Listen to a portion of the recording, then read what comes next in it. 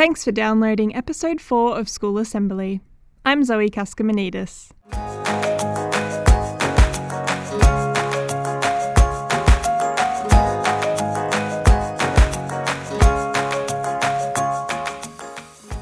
In this series, we follow Principal Ray Boyd and Associate Principal Rachel Lair as they navigate the exciting and challenging journey of building a new school community from the ground up. Each month, we touch base for updates and reflections on their progress as their new school, Dayton Primary School, is built in the newly developing suburb of Dayton, located in the eastern metropolitan city of Swan in Perth, Western Australia. Last month, we spoke to Ray and Rachel about all things planning. In this episode, we speak with Ray and Rachel about how they have connected with the community throughout the process of building up a new school.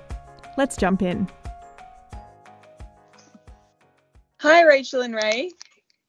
Hey, Zoe. How are you both? Going well. We are doing well. So you're both in an office today or on the move? Yeah, we're at our office over at Brabham, so we've got Lovely. Not on the road today. I've just come off a PD with Peter DeWitt around collective leadership advocacy. So, which meant an early start for us. So that started 6:30 Perth time. So we had to get up the crack of dawn to get into work to do that as a team. Yeah. Well, it's great to speak to you both. I thought I'd start us off today by recapping a few things we talked about last episode, because it's been a huge month for you both. I've seen, a lot going on through your social media accounts, and you've chosen an out-of-school hours care provider, which is super exciting, and that the school uniforms are underway. So I know we talked about that last time, and I saw you had your first family visiting the uniform concept store last month. So congratulations on 2 pretty huge milestones. It has been a big month, like you said. We've got lots going on, and our timelines are all starting to spiral out of control a bit. They're shortening for us, so only a few months till school opens. Yeah, and the other thing I wanted to mention too is that you had your 4th staff member join the team, so congratulations. And I noticed you've been announcing a number of new staff for 2023 as well, so it's pretty huge. Yeah, we put Lucinda on. She's doing an awesome job getting our early childhood structures in place. She's in the middle of kindergarten interviews where her and Rachel are speaking to families at the moment, which is fantastic. And we've sort of got all our staff sorted now for next year, our starting 5, as we call them. And we're introducing them through the rest of this week and next week, just letting the community know who they are and a bit about them. And so we've got another big topic for this episode, and it feels like every month we do. But This episode, we're going to look at connecting with community. And so this is something that's really stood out to me in everything you do from the very beginning. But we finally find ourselves with a whole podcast to unpack it, which is great. And I want to begin by casting your minds back to when you first started promoting the school. So you were both printing out flyers and walking around Dayton, knocking on doors and handing them out yourselves. So why did you decide to do this in person, and what was it like meeting some of the families in Dayton for the first time? I guess there were 4 reasons for that. The first one was what you've already touched on. It was a chance to actually get out in the community, get a feel for the demographic, and get an understanding of the development that's going on and the potential for future development. And as a result of that, Rachel and I worked out, there's actually going to be a big growth later on next year as the land gets cleared and further developed. The second reason is to provide an opportunity for us to actually speak with people, and we met a few. I think Rachel actually spoke to more families than I did, and also to promote the school and what was coming and get them involved in it. It allowed us really to get a better understanding of our intake area, so we could see when someone spoke to us on the phone, we had a rough schematic in our head of where they were based anyway, so it gave us a general feel for it. And probably the biggest reason is we didn't have any money. Exactly. Great. So using our own leg power rather than getting it delivered was a lot cheaper of an option. Plus we got some exercise in there as well, so that was always an added bonus. I remember that video looked very nice and sunny, so lucky you weren't walking around in a thunderstorm or anything. But yeah, so when you met the families, what was that like? Can you tell me a little bit more about that experience? Well, I found that people were really excited that there was a school coming to Dayton. The suburb had been established for, I don't know, it's probably 8 years or so. Ago, yeah. And not a lot has come to date. And some of the families that have been coming in for kindy interviews have even said, surrounding suburbs have got like supermarkets and schools, and they've just had nothing. They have a BWS, so a bottle shop, a Hungry Jack's and a service station in the whole suburb. So they were just really excited to know that there was a school coming and that they had a chance to be part of something new. So I think overall, there was just a really positive feeling when we introduced ourselves and said that there was an opportunity for them to join our school. And so back in April, you held 3 community conversation cafes for families to meet and have a voice in the planning for a new school. So how did you organise to promote these meetings, and what kind of topics were open to discussion? So I'd already spoken to the principal here at Brabham, Zoe, Arnica Blackmore, and she said she'd used a company called Creating Communities, and they basically facilitate conversations within communities and for shires around specific topics. So I used them initially to get the message out that we were running a consultation process that would enable families, community members, people abroad who may like to have some input into what the school looked like, what we would deliver, the sorts of things that they were expecting. And then we promoted it through Facebook, through LinkedIn, through Twitter. So we used our normal conduits, the easy one. But the biggest method for us, and it did cost us a bit, but it was probably worthwhile, was Creating Communities contracted a company to work out our intake area. And then they developed brochures and delivered brochures to every household within that area. So we knew it was essentially what we did with our enrolment process, but it was prior to the enrolment. So we knew all our intake areas. We knew that posters had got out, and that we knew that there was a really broad. I used emails too to notify people in the community organisations who wanted to have a bit of a say and see what we were about. In terms of the topics, there were no topics off the table. Parents, families could ask anything they wanted, and it was an opportunity for us. And I brought Rachel along to that just as a I think that was your first appointment. I wasn't actually employed quite yet. I'd won the position, but I hadn't started working, so I just came along so that I had an idea of what was going to be happening at the school. One of the big things, though, that came out of that was around the name of the school. So that was a key strategy to find out what the preference for the school name was. So we used input from those as well as online surveys to find out what the families wanted. Yeah, and even independent public school was a topic we had to discuss. We wanted to open as an independent public school, so that was something that we floated with the community at those cafes. We had 100 odd people. Rachel then later on went and developed a survey built on what we presented to the community to put it out again, so we could even get more feedback. And it gave us a chance also to articulate what it was that families were buying into around our instructional framework, so they knew exactly where we stood as a leadership team and what their children would be getting from the community, or from the school within the community, I should say. And Zoe, another thing we discussed there was the colours and possibilities for logos. And a really good thing for us was that we'd developed a prospectus, or Ray had done most of the work, but I had some input around colours, and everyone that came along really liked that colour theme, and that's something that's threaded now through to our current logo and all of the things that we've done with our uniform. So it was really good that the community came on board and loved what we'd proposed for that. So that was some of the really early work we did with the community then. It really stands out to me the way that from conception to finalising these things, there's been so many different modes of communication that you've really included in that process. Like you were saying, obviously the community conversation cafes, a survey, social media. It's nice to have that quite broad way to reach out to people, I think, where you might be catching different people in different stages. And so let's look now to the steering committee, which, Rachel, you've mentioned in a past episode is comprised of some really great diverse voices from the community. Can you tell me a bit more about the role of the committee, not only in terms of decision-making and planning, as we've talked about in the past, but also in terms of informing engagement strategies at each stage? Yeah, so I think I mentioned this in the last episode, but we got expressions of interest from those community cafes, from families, and then I matched that list of interested family members with who had actually enrolled in the school, because we obviously wanted to have parents on that were going to be part of Dayton Primary School. And then I just invited them along. And so everyone was interested, which was a bonus.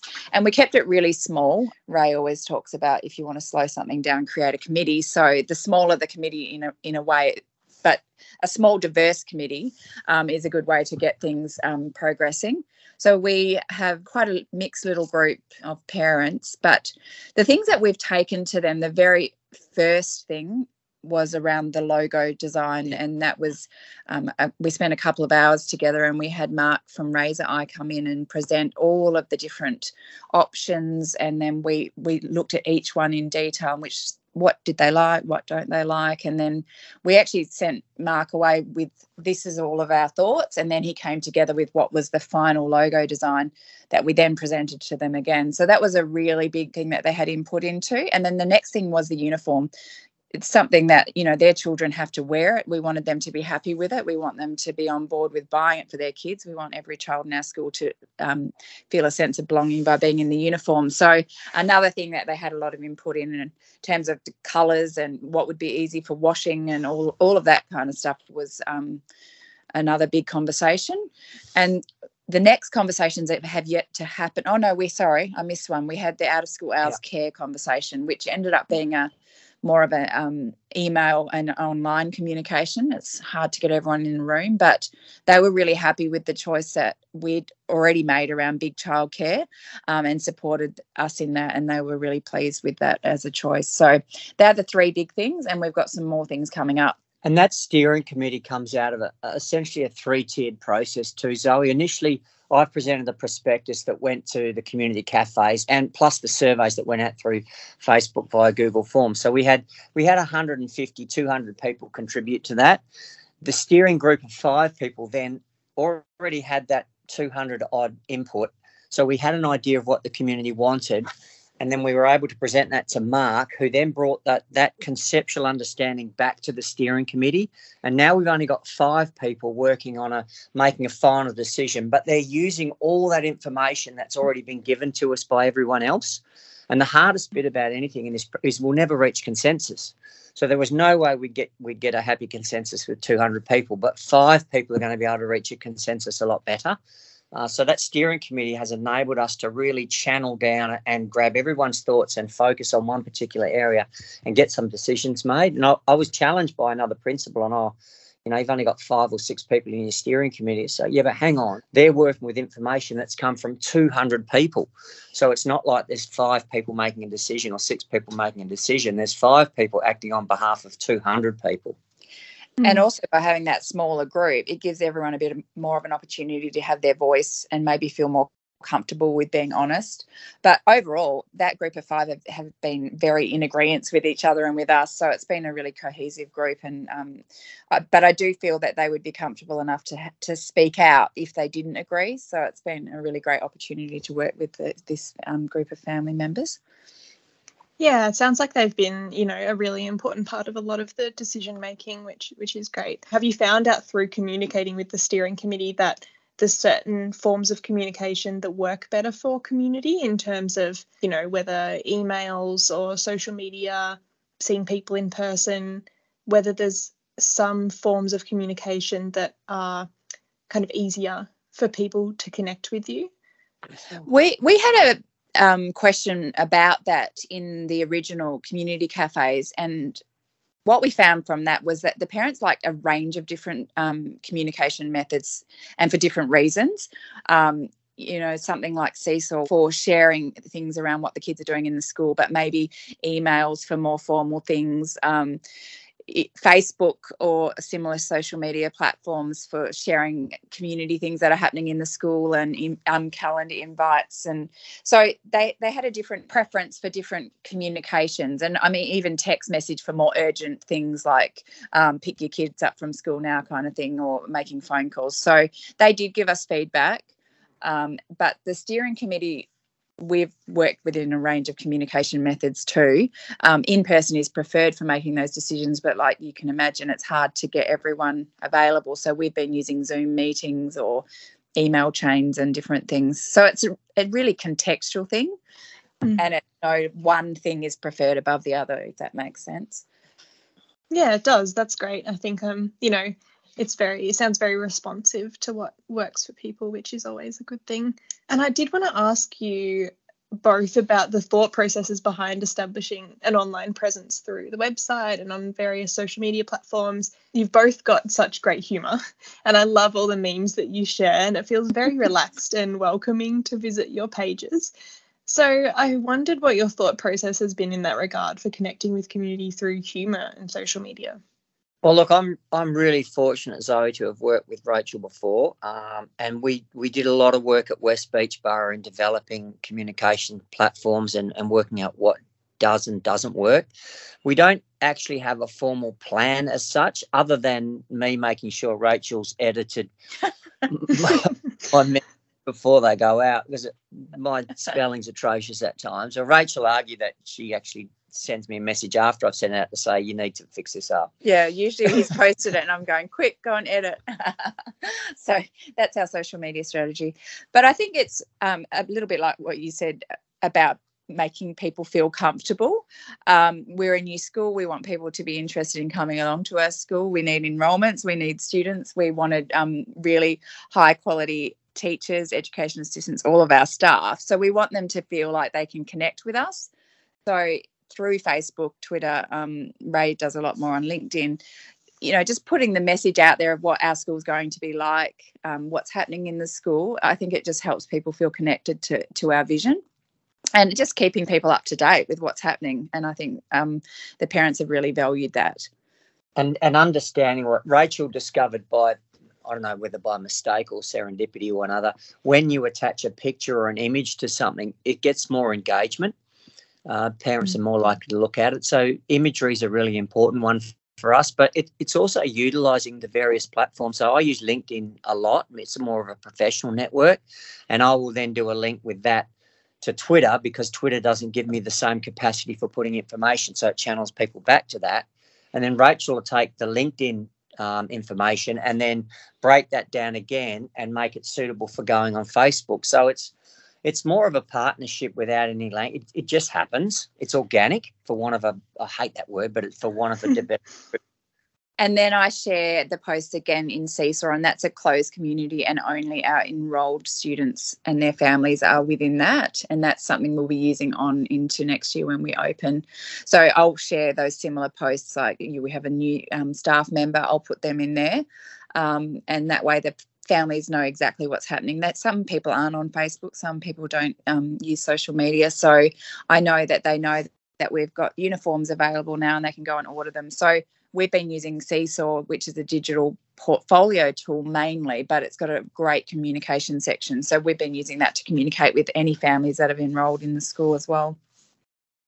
Yeah, so I did want to ask a little bit more about that. So you've given me a good understanding of what it is as an app and why you've decided to go with it. So does it allow you to then sort of distill all of that information? Yeah, Seesaw's an app that I've used for many years. I used it in the classroom as a science teacher, and I became what was called a Seesaw ambassador and then a Seesaw certified educator. I did a lot of professional learning for other teachers around it. And I just found it wonderful for a number of reasons. The first one was primarily to share the students' work, any digital items that they'd created, videos, things they'd created in other apps. They share it and it goes home to the families. You can put photos of what's happening in the school, videos, links to other things. So there's lots of ways to share the learning that's taking place. But behind that, as I mentioned, there's that communication, direct messaging as well as announcements.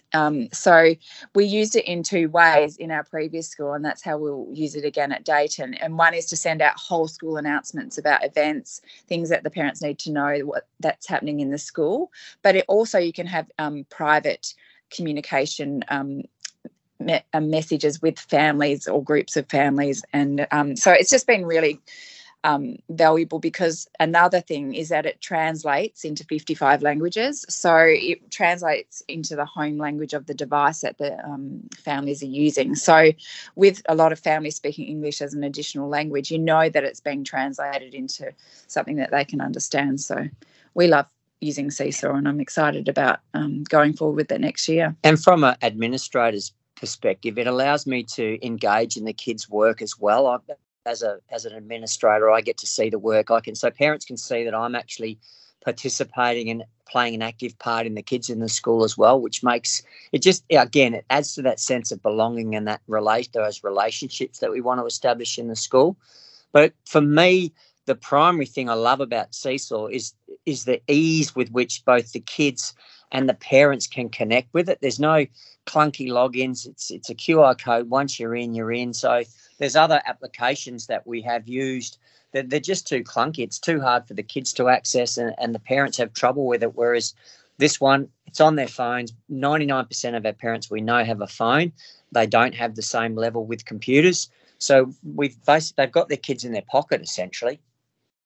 I was going to say, it sounds like it's kind of better matched to how people do receive a lot of forms of communication these days on their phone, So I think it's really seems like it's moving forward with those technological changes that we're seeing happening pretty rapidly. Hard one, Zoe. There's some platforms work really well on a computer, but they don't translate to a mobile phone, and vice versa. We found this particular application, and I'm sure there's others out there as well, but this one works across both platforms really, really well. And so moving now to our monthly check-in, what has been your key learning, your biggest hurdle and proudest achievement over the past month? Well, we were just talking about this before we met with you, Zoe, about our biggest learning. So our key learning. We've been participating in some webinar series with Peter DeWitt. Ray mentioned that earlier, around collective leader efficacy, and he's given us food for thought and homework around our adaptive challenge, something that we, want to focus on over the coming months. And so we looked at this in terms of our adaptive challenge in setting up a new school and getting all of our staff in alignment around our vision and our purpose and for want of a better word, on the same page. So I guess our key learning is that we have a lot of work to do, but it's important that we all are on the same page as a leadership team, and then as our staff come on board as well. So we're all sort of rowing in the same direction, if that makes sense. And some of our biggest achievements is that we've got the recruitment pools underway for our education assistants and special needs. So we'll be establishing that in a few weeks. We've got a Knowledge Society visit from the Catholic Education. They're coming through to chat with Rachel and I about how we've used our understandings from West Beachboro to create a new school. So, and we've got more family interviews. That's been quite joyful.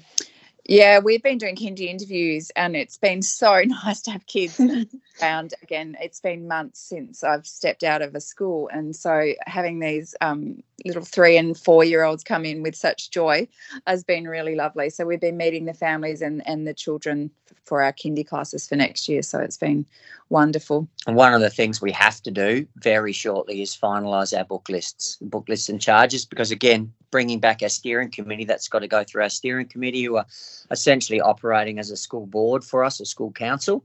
And then we've got to get that to families for next year, or this year for next year.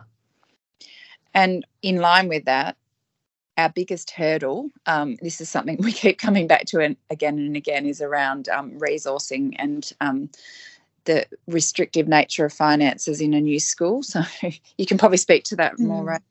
Yeah, it's just, all schools are the same, but it's just trying to work. And I think I've mentioned this before. There's lots of things we need and want, but it's prioritising within those needs and wants, and that's the hardest bit for us. That's my MCS's biggest challenge. Is she knows what we want, but she keeps saying, well, you can't have both. You need to prioritise. So we've got lots of discussions going on in that space at the moment. Yeah, and so besides finalising the book list then and a few other things, what's next for you both in the coming weeks? Well, excitingly, we have another Lego Serious Play session coming up on the 12th of November with our education assistants that have been shortlisted. So we're excited to work with Joel Birch again on that. So that's just a replication of the teacher process with slightly different questions.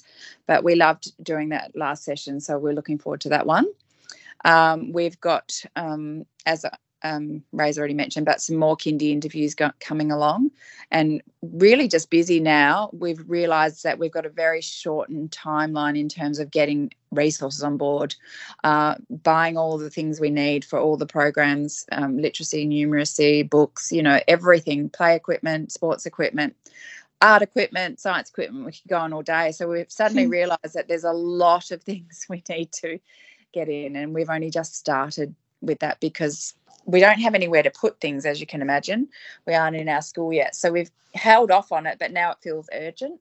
We're meeting up with project department's project manager, Peter Robinson, next week on the site again. She has to have a look at the buildings and work through what's actually going to be available on the day for next year, and do some contingencies around if timelines get pushed out, how we're going to manage that. So there's just a few things. We always knew the timeline was going to get short, but we probably didn't realise the speed at which it would get shortened. It's looking like now when we get into the school that we'll only have about half of our buildings at the best case scenario. So, which is fine with our enrolment numbers, but if we don't get the 4 buildings we need, then it's going to be trying to accommodate classes in libraries and staff rooms and all sorts of things that will add to our stress levels if that's the case.